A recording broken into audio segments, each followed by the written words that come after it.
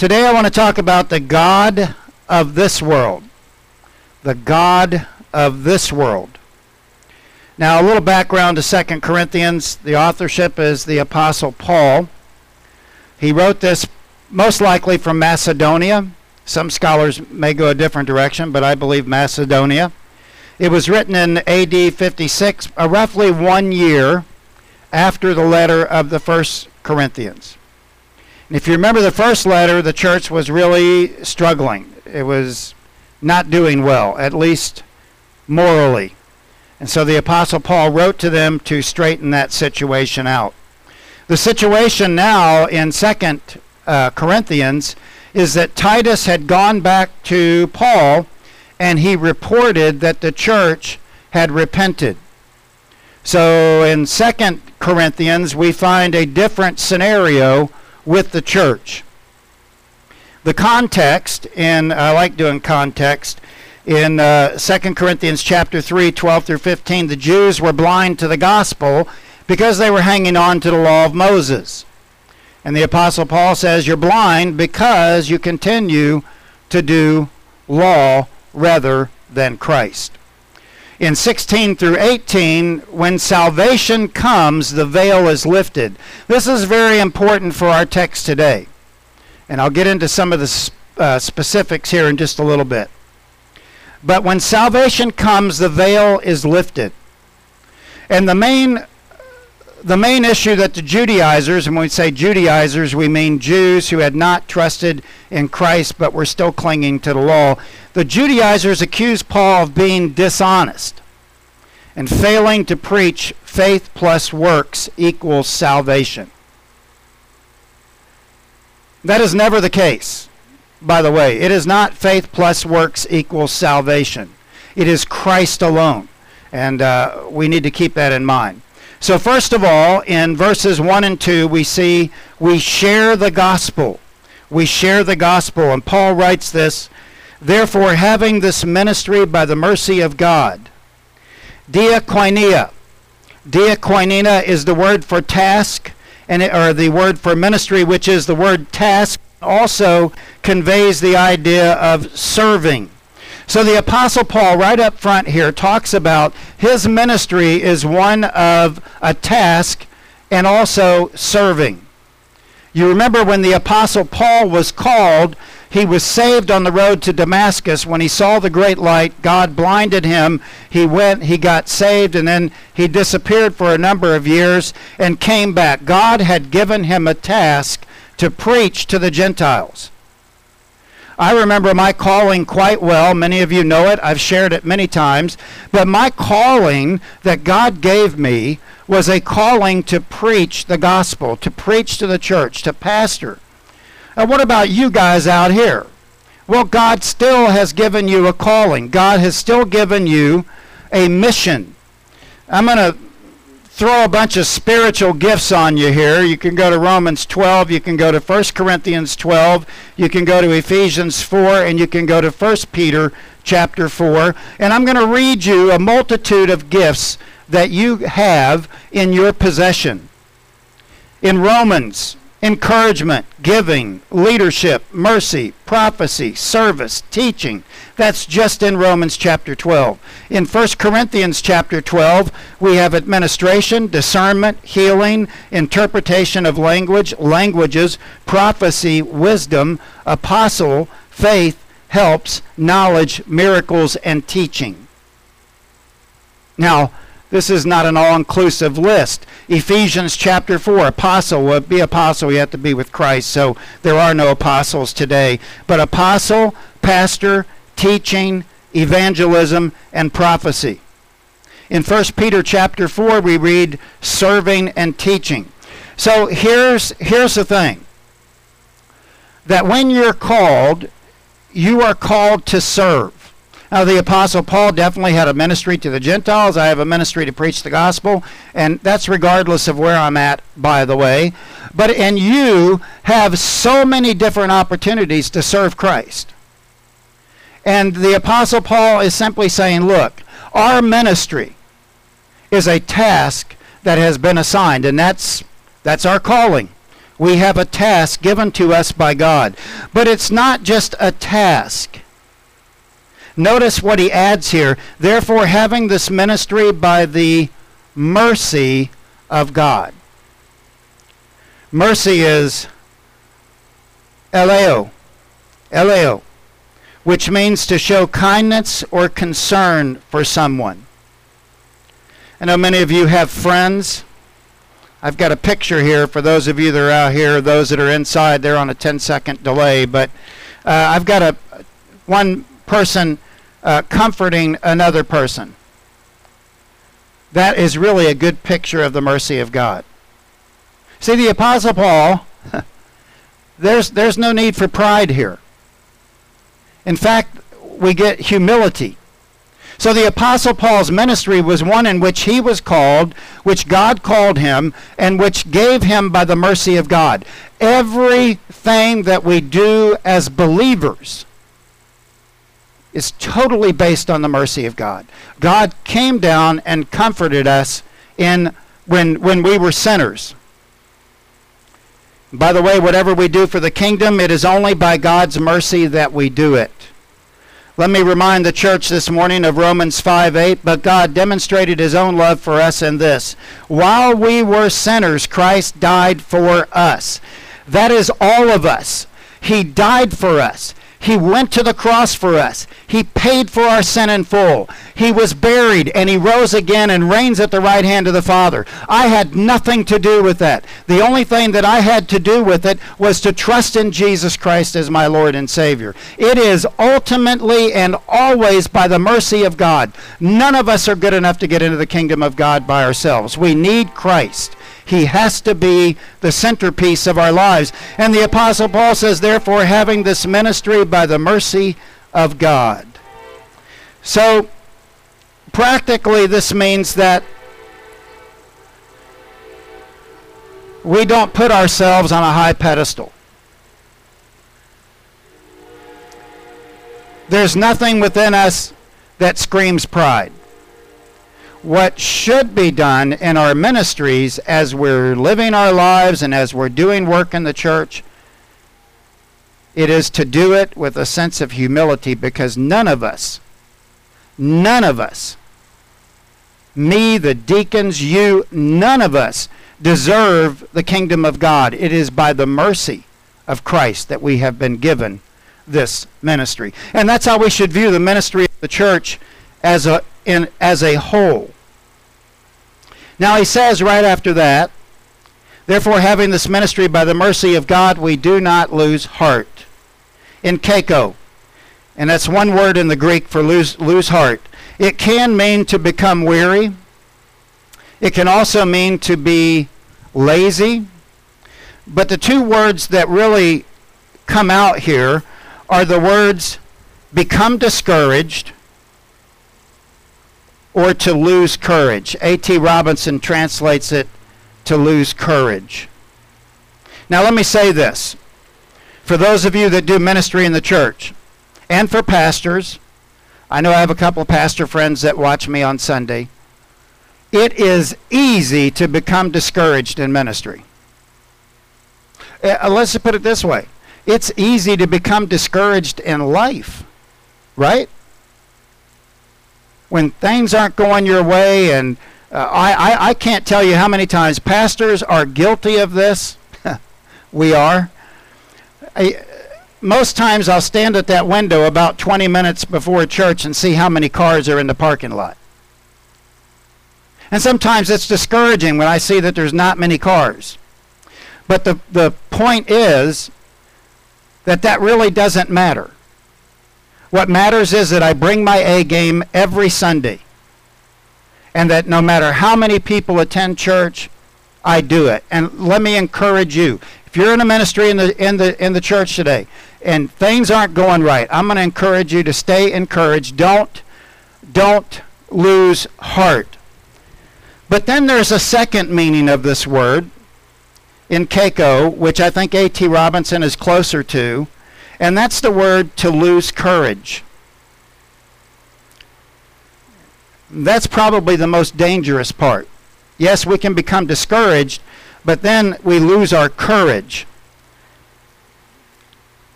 I remember when Moses, speaking of Moses in the previous chapter, Moses was the lawgiver. And Moses led the people right up to the promised land. And then something happened. If you've read those verses, Moses goes up to the top of the mountain. God allows him to see the promised land, and then God takes him home. Now here's an understudy by the name of Joshua. Joshua's been with Moses, and all of a sudden the leadership light is thrown on Joshua. And you can imagine Joshua, God, Moses, what are we going to do? How am I going to lead? You could understand Joshua's apprehension. But then God tells him this in Joshua 1:9, be strong and courageous. Do not be frightened, and do not be discouraged. For the Lord your God is with you wherever you go. I want to tell you this morning that no matter what's going on in your life, God is with you. Stand firm. Do not quit. Do not give up. Keep pushing forward. God is with you in the presence of the Holy Spirit that dwells in our hearts. He is with us. We keep moving forward. In days when you get out of bed and you just don't have the strength to do it, just take one foot, put it in front of the other, and keep going because God is with you. Don't quit. Don't quit. And that's what Paul says. We don't lose heart. We don't quit. Ministry sometimes requires courage. Practically for us, that could mean doing ministry a different way. There's an old joke about Baptist churches in general. We don't change, but sometimes we need to change the way we do ministry. Sometimes the ways of the 1950s don't quite square with 2020.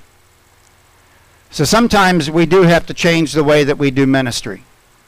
And sometimes that takes courage on the part of the leader of that group to make the change, even if there's resistance. Now, I would be the first to say that you should try to bring the ministry teams together and to move it forward. But ultimately, that leader has to make the decision to push it forward. And the Apostle Paul says, we're not going to lose heart. We're not going to quit. We're going to be courageous. And that's what I want to talk to you about or share with you this morning. And then secondly, he mentions here the truth. But we have renounced, this is the Apostle Paul in verse 2, but we have renounced disgraceful and underhanded ways.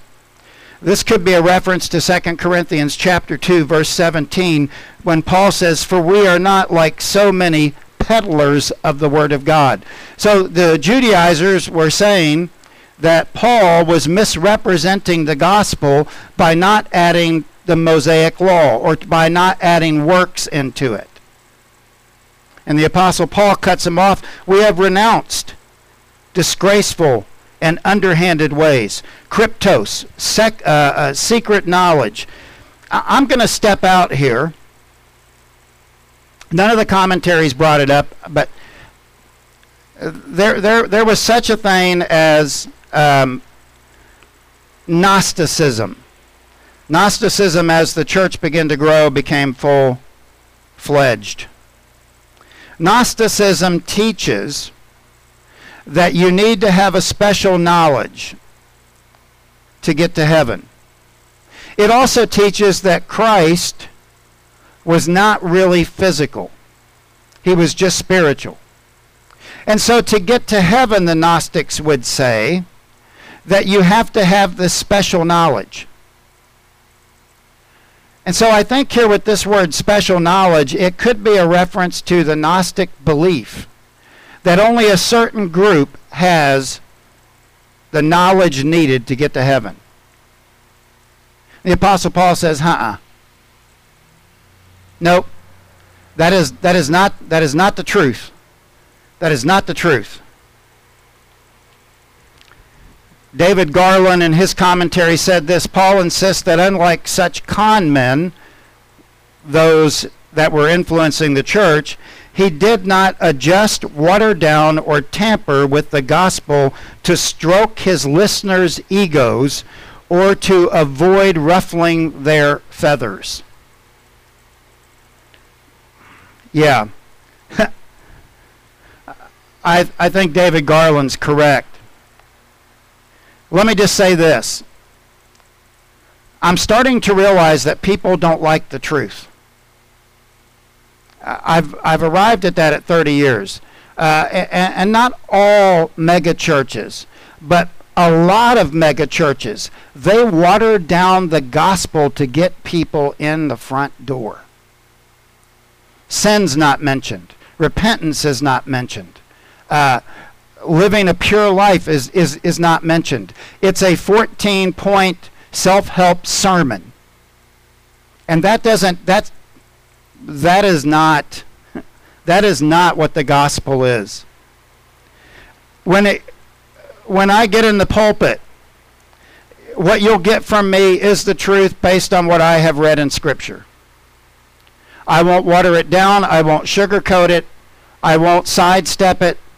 I will preach it. You've heard me say that before, and it still stands. But for you guys and gals out there, and those that are watching by Facebook, it means practically, I've got a picture of two men talking here, one with a Bible, and he's obviously talking to the person about salvation. You need to share the truth.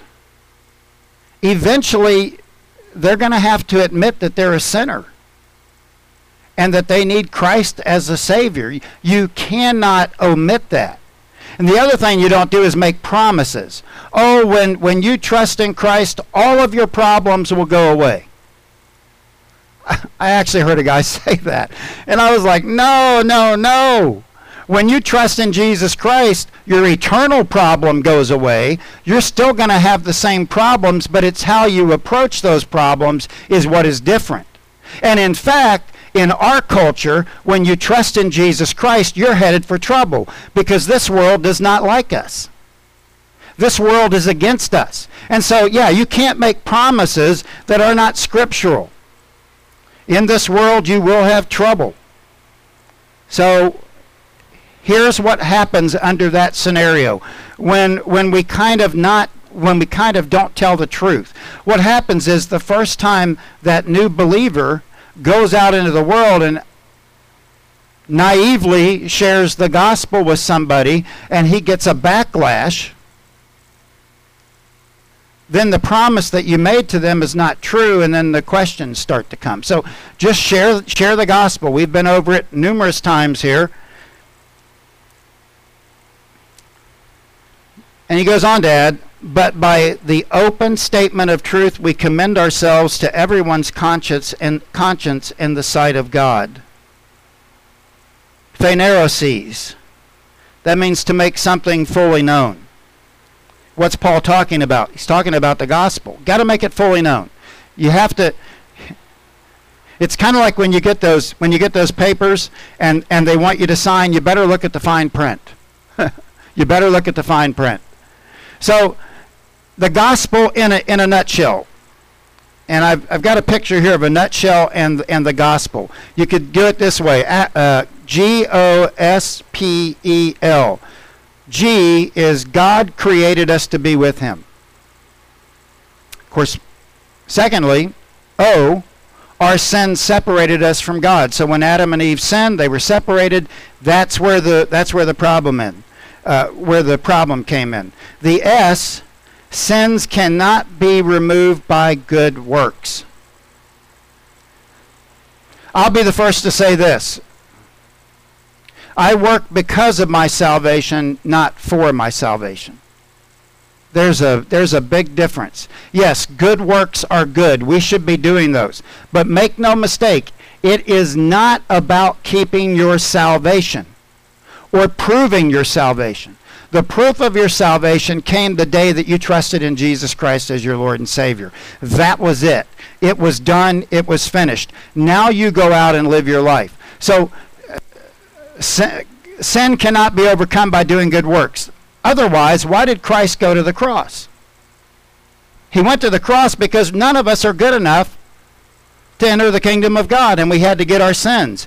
And then P is paying the price for sin. Jesus died and rose again. E, everyone who trusts in him alone has eternal life. Let me read that again. E, everyone who trusts in him alone has eternal life.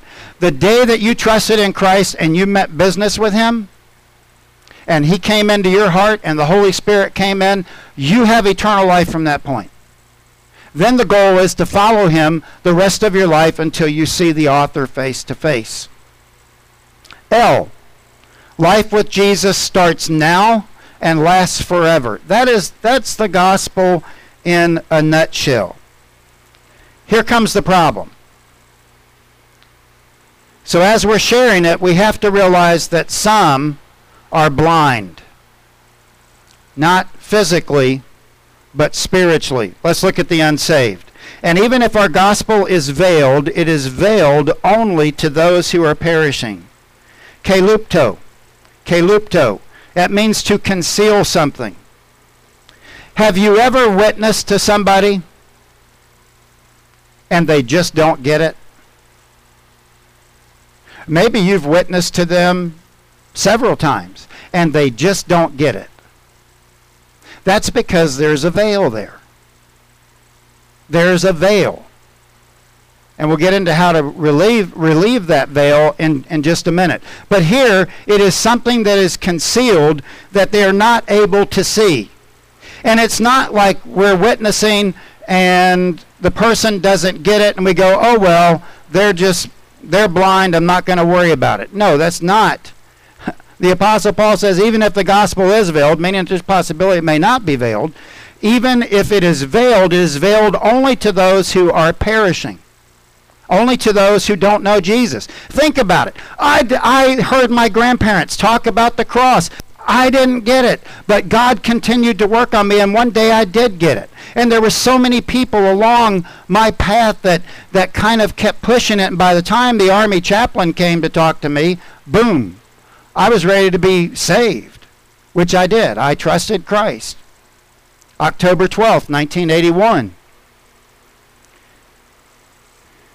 The word perishing goes back to 2 Corinthians 15:16. Listen to this. For we are the fragrance of Christ to God among those who are being saved and among those who are perishing. So we're both an aroma to God for those who are saved and those who are unsaved. To one, an aroma from death to death. That's the unbelievers. The stench of death. That's what we got to remember about unbelievers. They may be alive physically, but they're dead spiritually, and it stinks.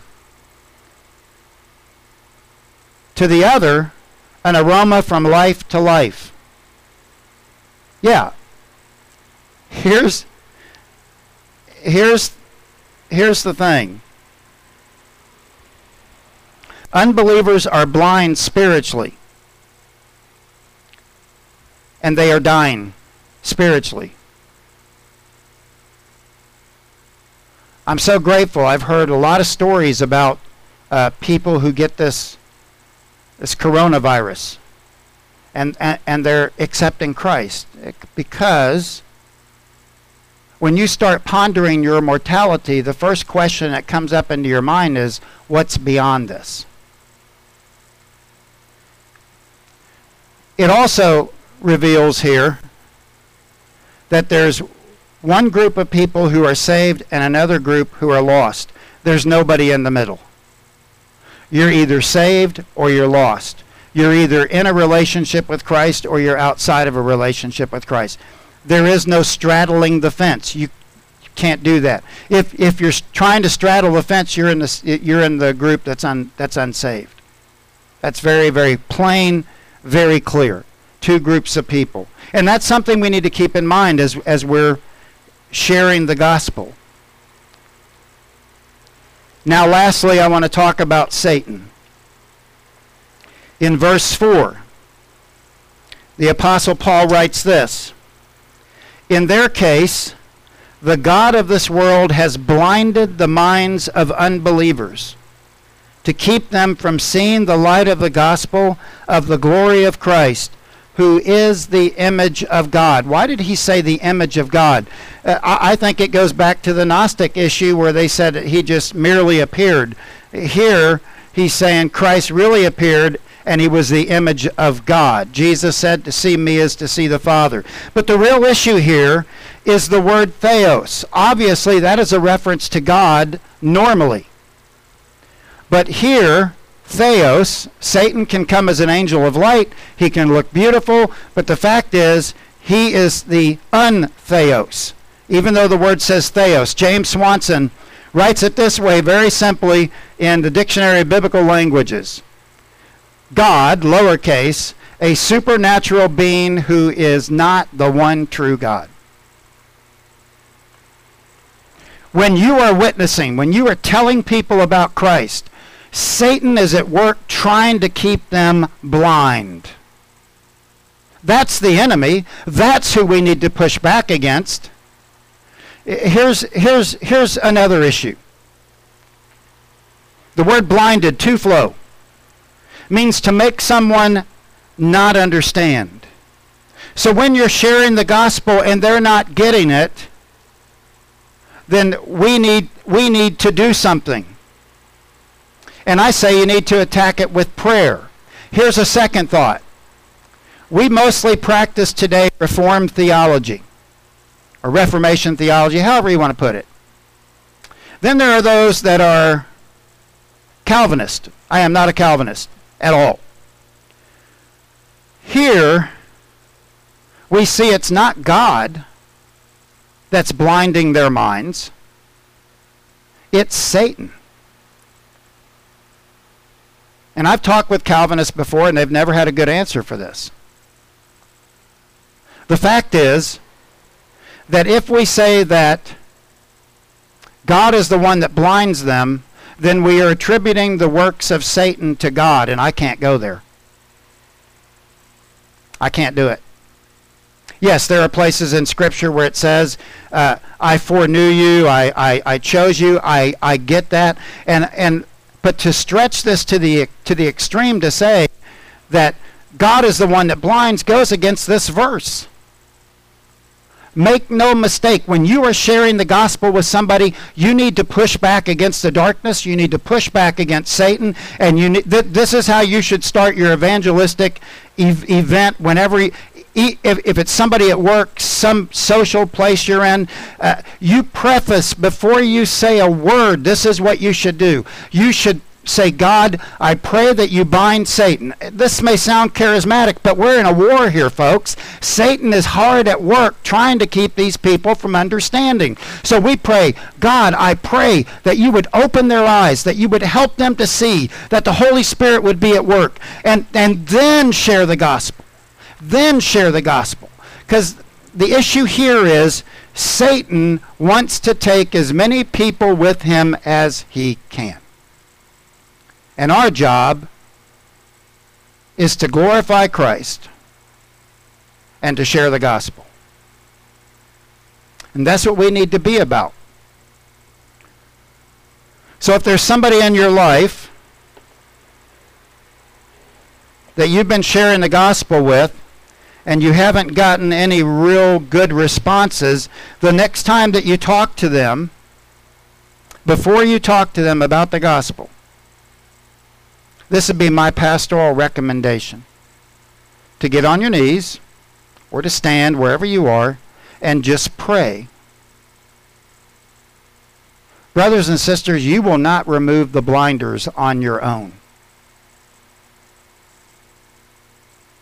That is the work of God and the Holy Spirit. But to just assume that these people were destined for hell, I'm sorry, I can't go there. For God so loved the world that he gave his only begotten Son, that whosoever believeth in him should not perish but have eternal life. I'm going to say this. There is nobody too far gone that cannot be saved. Who's writing this letter? Paul. He was killing Christians before the road to Damascus. He was imprisoning them, killing them. We will not remove the blinders. That has to be the work of God. The evangelistic approach. Number one, remember it's a spiritual event, not just reason. Please remember that. It's a spiritual event. When you evangelize, it is a spiritual event. It's not just trying to say, oh, please believe in this. Well, you can point them that way, but ultimately this is a spiritual battle. Read Ephesians chapter 6. We wrestle not against flesh and blood, but against principalities and powers and darkness of this world. That's what we're fighting. It's not just a reason. I know Paul says it several times, come, let us reason together, but it's not just reason here. It's a spiritual event. Keep that in mind. Secondly, attack the darkness with prayer. Attack it. Even if it's not even evangelistic, maybe something's going on in your life, attack the darkness with prayer. I know I'm on the edge here of sounding charismatic, but I'm not.